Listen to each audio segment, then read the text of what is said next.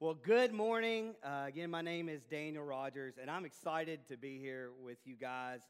And we're going to be continuing in the War series. This is the second week. And last week, Pastor Justin talked about how we have the armor of God for us and how we can win at relationships when we put it on.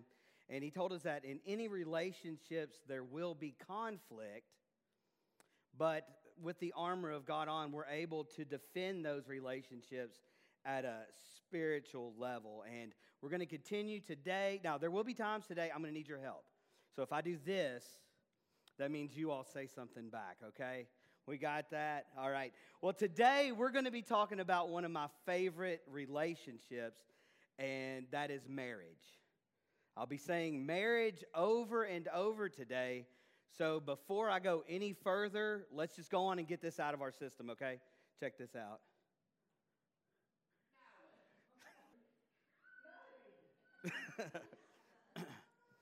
Okay, so whenever I hear marriage, those two clips come to mind. And so that everybody wasn't going to be going through the whole service going, marriage, waiting for me to say it like that. I'm not going to. But I absolutely love being married. I love everything about it. I like the companionship, the cuddling, constantly being told how to do things the correct way. And I just love everything about it. And I still remember my wedding day. Take a look up here. Look at those two kids. Oh, look at that. She had no idea what she was in for. She's still smiling. I remember our wedding day just like it was yesterday, and it's getting even better from that day on. In fact, just a couple years ago, Amy and I celebrated our 25th wedding anniversary up here. Take a look. Yeah, there we are. Funny thing about this picture is that's the day of our anniversary, and we had dinner plans, and it didn't work out. So we had to go somewhere else at the resort to have dinner. And while we were praying over our meal, I said, God, you wrecked our plans for some reason, and just make it known to us. And on the way back after dinner, there was a guy taking pictures. In fact, that's really the only picture of both of us we had taken on our anniversary. So I don't believe in coincidence. I believe God had a hand on all that. But yeah, man, did I marry up, But the funny thing is when I was younger, I didn't want to be married at all. I wanted to remain a single man. In my mind, a single man had money. He was able to spend his time just carousing out, having a good time. He was free to do whatever. And to quote the great philosopher Pee Wee Herman, I'm a loner, Dottie, a rebel. And that's the lifestyle that I wanted to pursue. I saw being married and being a husband as finality, like being tied down and miserable. And I think that's because a lot of the men that I saw in life and in TV and movies, they seem to be miserable. And another reason I never wanted to get married is because I would never thought I'd leave my mom's house. I grew up with a single mother. And I'm definitely a mama's boy. In fact, I tell people all the time, if I would have never gotten married, I would still be living at home. And,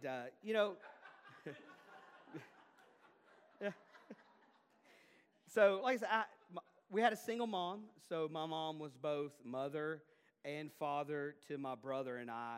Now, anyone that knows my mom knows she's an incredible woman. So anybody that knows her, yeah. And so growing up, though, we worked together to make the house run, to make it work, but she was definitely the head of household. Have you ever heard that term before, head of household? Well, a lot of people like to say that is a Bible verse or that it's scriptural. Well, that's not entirely true. Something like that is kind of said in a passage in Ephesians 5, which is what we're going to be looking at today. So before we get started, though, I want to tell you a little bit about Ephesians. So Paul wrote the book of Ephesians to the people of Ephesus, which was a city. And Ephesus was a major place. It was the capital of Asia Minor at this time. So there was a lot of commerce and stuff that was going through there. So there were a lot of Jews and a lot of Gentiles that would come here just for the opportunities that were available. And it was also a major source of pagan worship.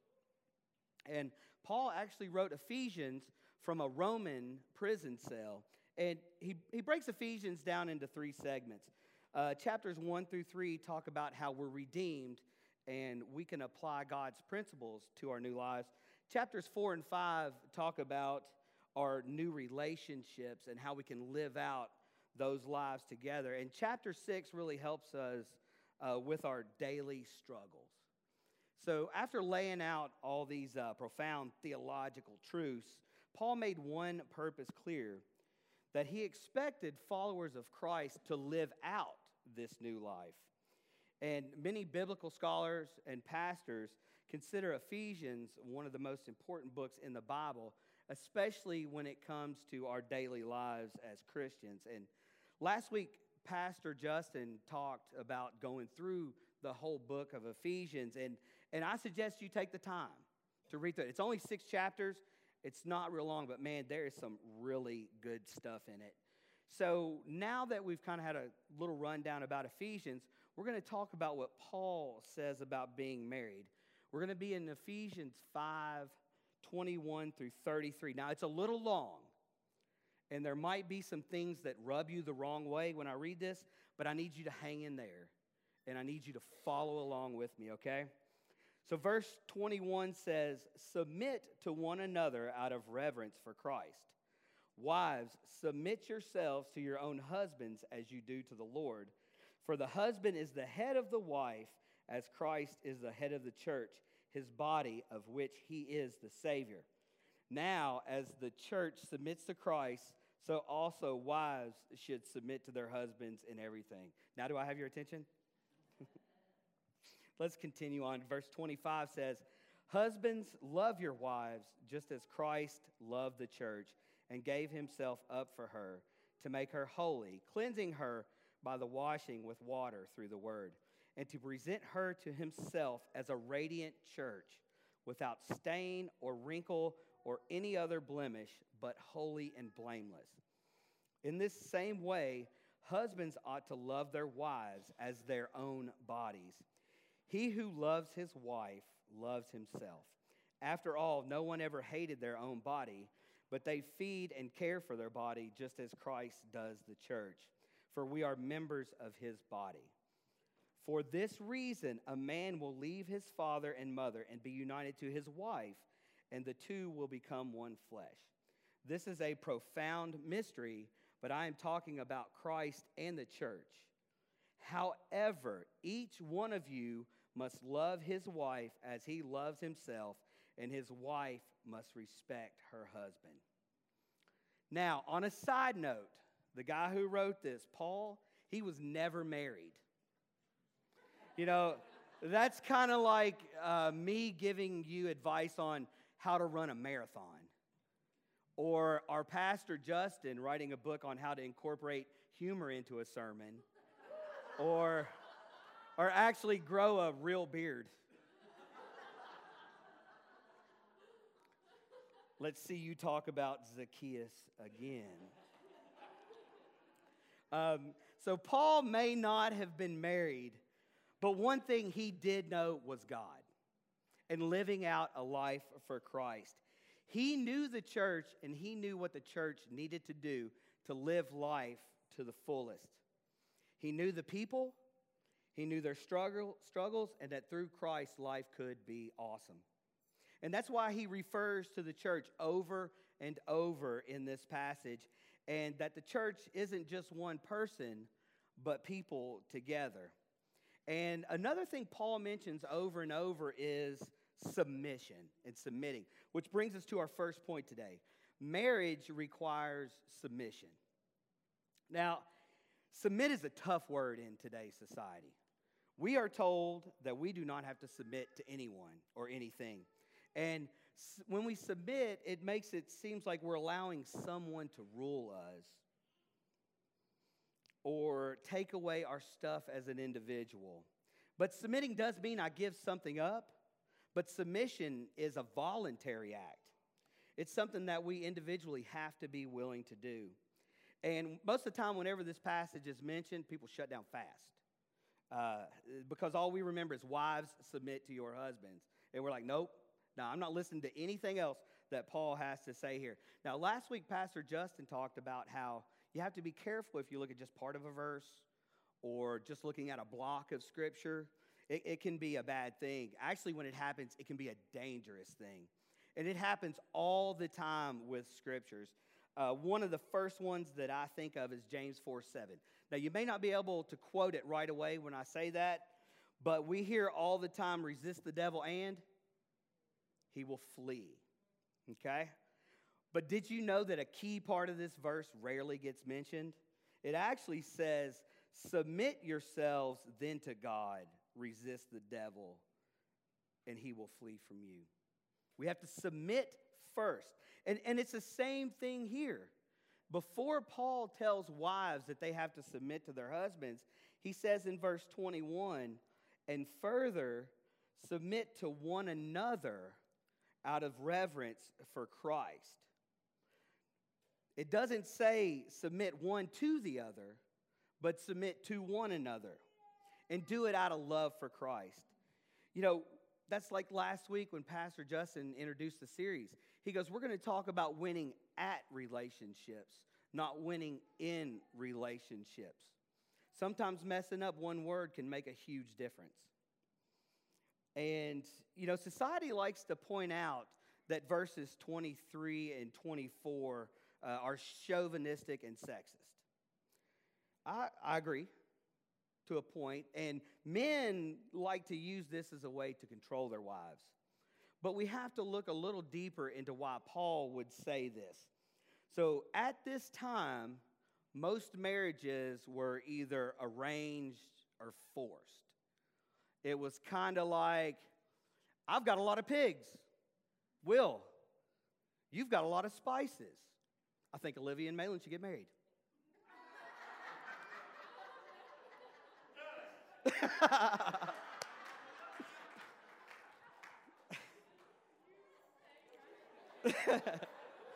But there were reasons why. It was a lot of times it was just to bring houses together for benefit. Dude, there's ministers here right now. We've got witnesses. You know, a marriage, it's not the typical process we see today. You know, boy meets girl, boy courts girl, they fall in love, boy asks girl to get married, she says yes, and then they get married. You know, it wasn't like that a lot of times. You know, most of the women didn't get to choose for themselves the man they got to marry. So they were expected to submit to their new husband, but to do it as property. However, Paul flips the script here, and he's addressing the Christian houses and the Christians and telling wives to submit voluntarily. And why does he address the women first? I have no idea. I'm assuming it's because traditionally women were told they had to submit. And here he's telling them, though, that they need to submit, but they need to do it as they would to Christ. And that submission here is for their benefit and not for their loss. Fun fact, these three verses, 22, 23, and 24, are the only times that the wives are addressed. The rest of the time is spent telling the husband how he is supposed to act and how he is supposed to treat his wife. And why is this? Well, at that time, men needed to be instructed on how to love. They needed to be taught that they were no longer to rule over their wives, but now there's a certain way that as men, they needed to act. And in reality, this passage is more for the men than the women. But being the head of the household is not about being in control. In fact, it's about giving up control. It's about leading how God wants you to lead your house and lead how he wants us to, because that's what Jesus did. Jesus gave up his throne. He laid down his life for relationships. The relationship we have with him, but especially so that we can have a relationship with the one who does provide life and provides everything for us. Now, when Paul is talking about the man being the head in the passage, the Greek word he uses is kaphal. Again, we're going to stick with that. Thank you. Kaphal in Greek means source. So he is telling men here that they need to be the head or the source, but not as a boss or to lord over their wives, but as a way to provide for them. And they are the provider of what their wife needs. Now, at this time, most women didn't generate any kind of income. So he's talking that could be part of it. I hope he's not talking about that, because my wife makes more than I do. So, But Paul makes reference to not only being the provider for his wife, but being the source spiritually as well. And what do men have to provide? We need to provide stability. We need to provide comfort. We need to provide love. We need to provide unity, just to name a few. It's not about power, but humbly providing all of the things our wives need. And wives submitting here means that they agree to allow their husband to be a source, to be a provider of these things. And as the source, as husbands, we have to be willing to provide for all of our wives' needs. And I know that's hard for some people to swallow, but a lot of times we try to just depend on ourselves, but there are times that we have to submit to Christ to look for him to provide. So Paul tells us here that men are to love like Christ loved. We're to give up ourselves for our wives. We're to love our wives more than we love ourselves. And we're to leave our current family to be with her. We men have to be selfless. We have to sacrifice like Christ did. And we have to put our wives ahead of ourselves. And we're to love our wives like Christ loves the church. So that tells us, our second point, that marriage is a church. Now, the word church is mentioned over and over in the passage, and Paul talks about Jesus' sacrifice multiple times. And why would Paul want to do that? Well, he wanted to remind us that Christ was willing to give up his life for the church, his people, the ones that he loved. He gave up his life so that we, the church, could be holy in God's eyes. And Paul tells us that the man has to be willing to make those same sacrifices, and that we're to have the same love for our wives as Christ did the church. Now, I love Amy. I do. And I love tacos. I love fish tacos. They're my favorite. And why do I say this? One of the problems with the English language is we take one word and use it multiple ways. Well, the Greeks didn't do that when it came to love. Have you heard any of the Greek words used for love? Throw some out there. We got it. What was back here? Oh, I thought you said. What are some of them? Agape, philia. Ones we hear the most are philia, which is a brotherly love. And then we hear eros, which is a passionate, romantic type of love. Then we have ludus, which we don't hear that one as much. That's a flirty love. Amy, I ludus you. See? Didn't know I could speak Greek, did you? But the one we hear the most is agape, which is a godly love. And in the passage that we're looking at from Ephesians, every time that the man is told to love his wife, the Greek word that is used there is agapo. Does that sound like a word we just said? Sounds just like agape, right? We're supposed to love our wives with a godly love. Not just a regular love, a godly love. And Christ showed his agape love for us. He gave up his life so that each of us could be seen as spotless and blameless. And Paul tells us men here that we're to do the same. You know, that our marriage is not about us, but it's about those that God makes us the source for. And when we demonstrate that agape type of love for our wives, the devil cannot stand it. He tried to stop Jesus. So what makes you think that he's not going to try to stop us? So that lets us know that marriage is a battle. So, traditional marriage as we know it, the ceremony, the priests, the witnesses, has really only been around since the mid 1500s. Now, we hear of marriage covenants and wedding ceremonies all throughout the Bible. In fact, Jesus performed his first miracle at a wedding ceremony. But in the mid 20th century, there appeared to be a lot of marriages, a lot of times just for convenience, taking place without a witness or a ceremony. So in 1563, the Council of Trent said that for a marriage to be legal, it had to take place in front of a priest and at least 2 witnesses. Now, marriage has been around since the beginning. You know, it takes place in Genesis 2, which we're getting ready to look at, but up until this time, you know, here's Adam. He's just walking around, hanging out, naming animals, walking in the cool of the day, just having a blast. But in Genesis 2, it says, "But for Adam, no suitable helper was found. So the Lord God caused the man to fall into a deep sleep. And while he was sleeping, he took one of the man's ribs and closed up the place with flesh. Then the Lord God made a woman from the rib he had taken out of the man, and he brought her to the man. The man said, 'This is now bone of my bones and flesh of my flesh. She shall be called woman, for she was taken out of man. That is why a man leaves his father and mother and is united to his wife, and they become one flesh. Adam and his wife were both naked, and they felt no shame.'" They sound really happy here, right?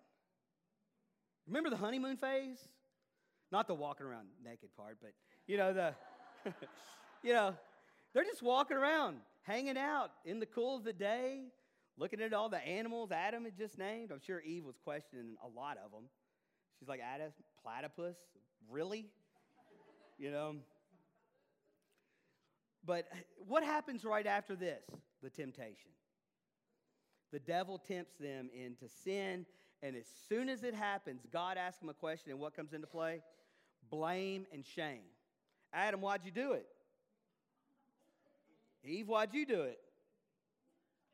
They all just start blaming and all that stuff. And so the devil tried to destroy the very first marriage. So what makes you think that he's not going to keep trying today? The devil's objective is to destroy the church and all of those that are involved. So if that's his goal, why not start with marriage? We talked about how marriage makes a church. And the family structure is the backbone of the church. And the church is made up of families. So this is how he would be able to destroy God's people from the inside out, by attacking our relationships. And what is one way he does this? Well, he wants us to be selfish. He wants us to put ourselves first and our desires before anyone or anything else. Does anyone here always have to be right or win every argument? I see some handshakes and some pats on the arm going on. Well, I learned early on in our marriage that I wasn't going to win any, so I don't even try. I just gave up then. But disagreements and arguments and conflicts are going to happen in any relationship. Pastor Justin said that multiple times last week. However, when they happen, we have to choose how we react. Do you yell? Do you scream? Do you fight? Do you get angry? These are all natural feelings. But with Christ, we can learn how to control these feelings. And we can react differently now that we have Christ with us. So what do you do when disagreements arise? Amy and I hold to the Ephesians 4:26 and 27 model, which says, "And don't sin by letting anger control you. Don't let the sun go down while you are still angry, for anger gives a foothold to the devil." Anytime something happens with us, we'll grab each other and we'll hold hands and we'll look lovingly into each other's eyes. And Amy will go, "It's getting dark. Don't you think you should apologize?" No, but seriously. How many marriages and relationships could be saved by not letting the devil get a foothold and letting anger rather than love stand out. The devil wants to see us give up. You know, anyone who's ever been married knows it's not easy. Now, there's a lot of benefits and rewards to being married, absolutely. But marriage takes work. It's hard work at times. You know, it's hard enough, and then you throw in in-laws. Mine aren't here. You throw in in-laws, then you throw in bills, and then you throw in kids, and then this, and then that. The devil wants to see us worn down to the point where we quit, where we give up. You know, he wants us to feel like nothing we can do can fix our situation. He wants us to feel helpless. But 1 Corinthians 15 says, "But thanks be to God, He gives us the victory through our Lord Jesus Christ. Therefore, my dear brothers and sisters, stand firm. Let nothing move you. Always give yourselves fully to the work of the Lord, because you know that your labor in the Lord is not in vain." And what's the work of the Lord here? Marriage. The work of the Lord here is our relationships. You know, in the early stages, Satan didn't want my marriage to work out. Amy was in high school and pregnant. I was in college. I was slinging fish at Long John Silver's. Stunk. And I was also an agnostic. You know, neither Amy or myself grew up in a traditional household. But we decided early on we were going to see it through. You know, I had met the one person that made me feel complete. She gave me life, purpose, kisses, you know. But little did I know at the time, she was going to lead me to the one who gives life and gives it more abundantly and gives my life a purpose. You know, we decided that we would work through stuff. And I had to decide that I was not going to be selfish, but that I would put my wife and my family first. Now, the traditional institution of marriage is under attack. Social media, TV, and stuff like that has watered down marriage. It makes divorce seem like an option, but not the last one. You know, I was super pumped when I started this message because marriage, I love being married. I said that in the beginning. But then I realized that for some people, when they hear the word marriage, they don't have the same excitement that I do. And my heart began to break. And I was wondering how I could help. And I'm still struggling with that. I know divorce happens. And sometimes divorce is necessary. You know, I know many people that are divorced and their current marriage is the one for them, or their current status is the one where God wanted them. You know, the Bible addresses divorce. And as long as marriage has been around, so is divorce. The divorce rate in the church is 50%. Half of all marriages in the church end in divorce. That is the same as outside of the church. Half or better of marriages end in divorce. So if you have been through divorce, I am sorry. But know that God can heal. Nothing can change what has happened, but know that through Christ you can move forward. So what I want you to take away from today is that the church as a whole is broken down to relationships, especially marriage.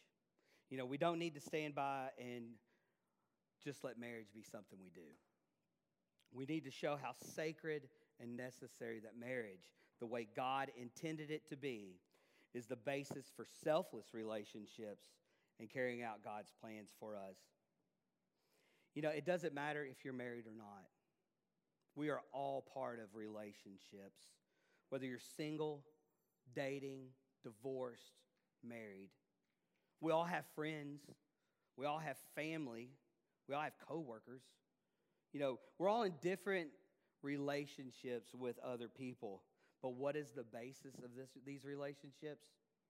It should be having the love of Christ in us and willing to not let the devil get a hold of them.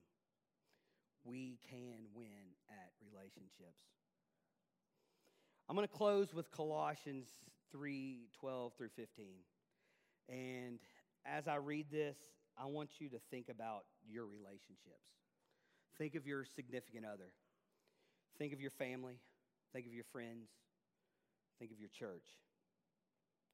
This passage tells us how we're to live with all of those that are in our lives, those with whom we have a relationship with. And it gives us what we need to do to win at those relationships. It says, therefore, as God's chosen people, holy and dearly loved, clothe yourselves with compassion, kindness, humility, gentleness, and patience. Bear with each other and forgive one another if any of you has a grievance against someone. Forgive as the Lord forgave you. And over all these virtues put on love, which binds them all together in perfect unity. Let the peace of Christ rule in your hearts, since as members of one body you are called to peace and be thankful. We're getting ready to go back into a time of worship. We're going to have people up front and in the back that are going to want to pray for you. So take the opportunity of this time to come up and get prayer. Let us pray. Father God, we are so thankful that we don't have to go through life alone. And that as we try to figure out relationships, that you help us with that. And Lord, I just pray that all of us can learn how to submit to one another in love. And Lord, I just pray for anybody here today that is having a problem in any relationship in their lives. I pray that you heal it. And I pray that you strengthen this. And that you come to the forefront of that relationship. Lord, we are so thankful, like I said, that we don't have to do this on our own. We don't have to figure this out on our own. But through your word and through your power, we can win at relationships.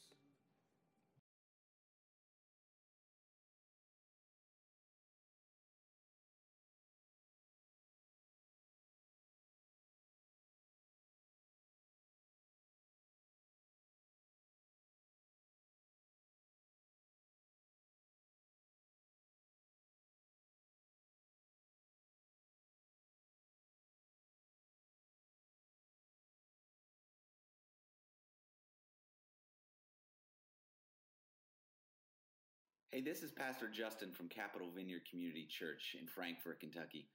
Thanks for listening to our weekly message. If you'd like to learn more about our church, you can visit us at capitalvineyard.org or on social media at @capvineyard. Thanks for listening, and God bless.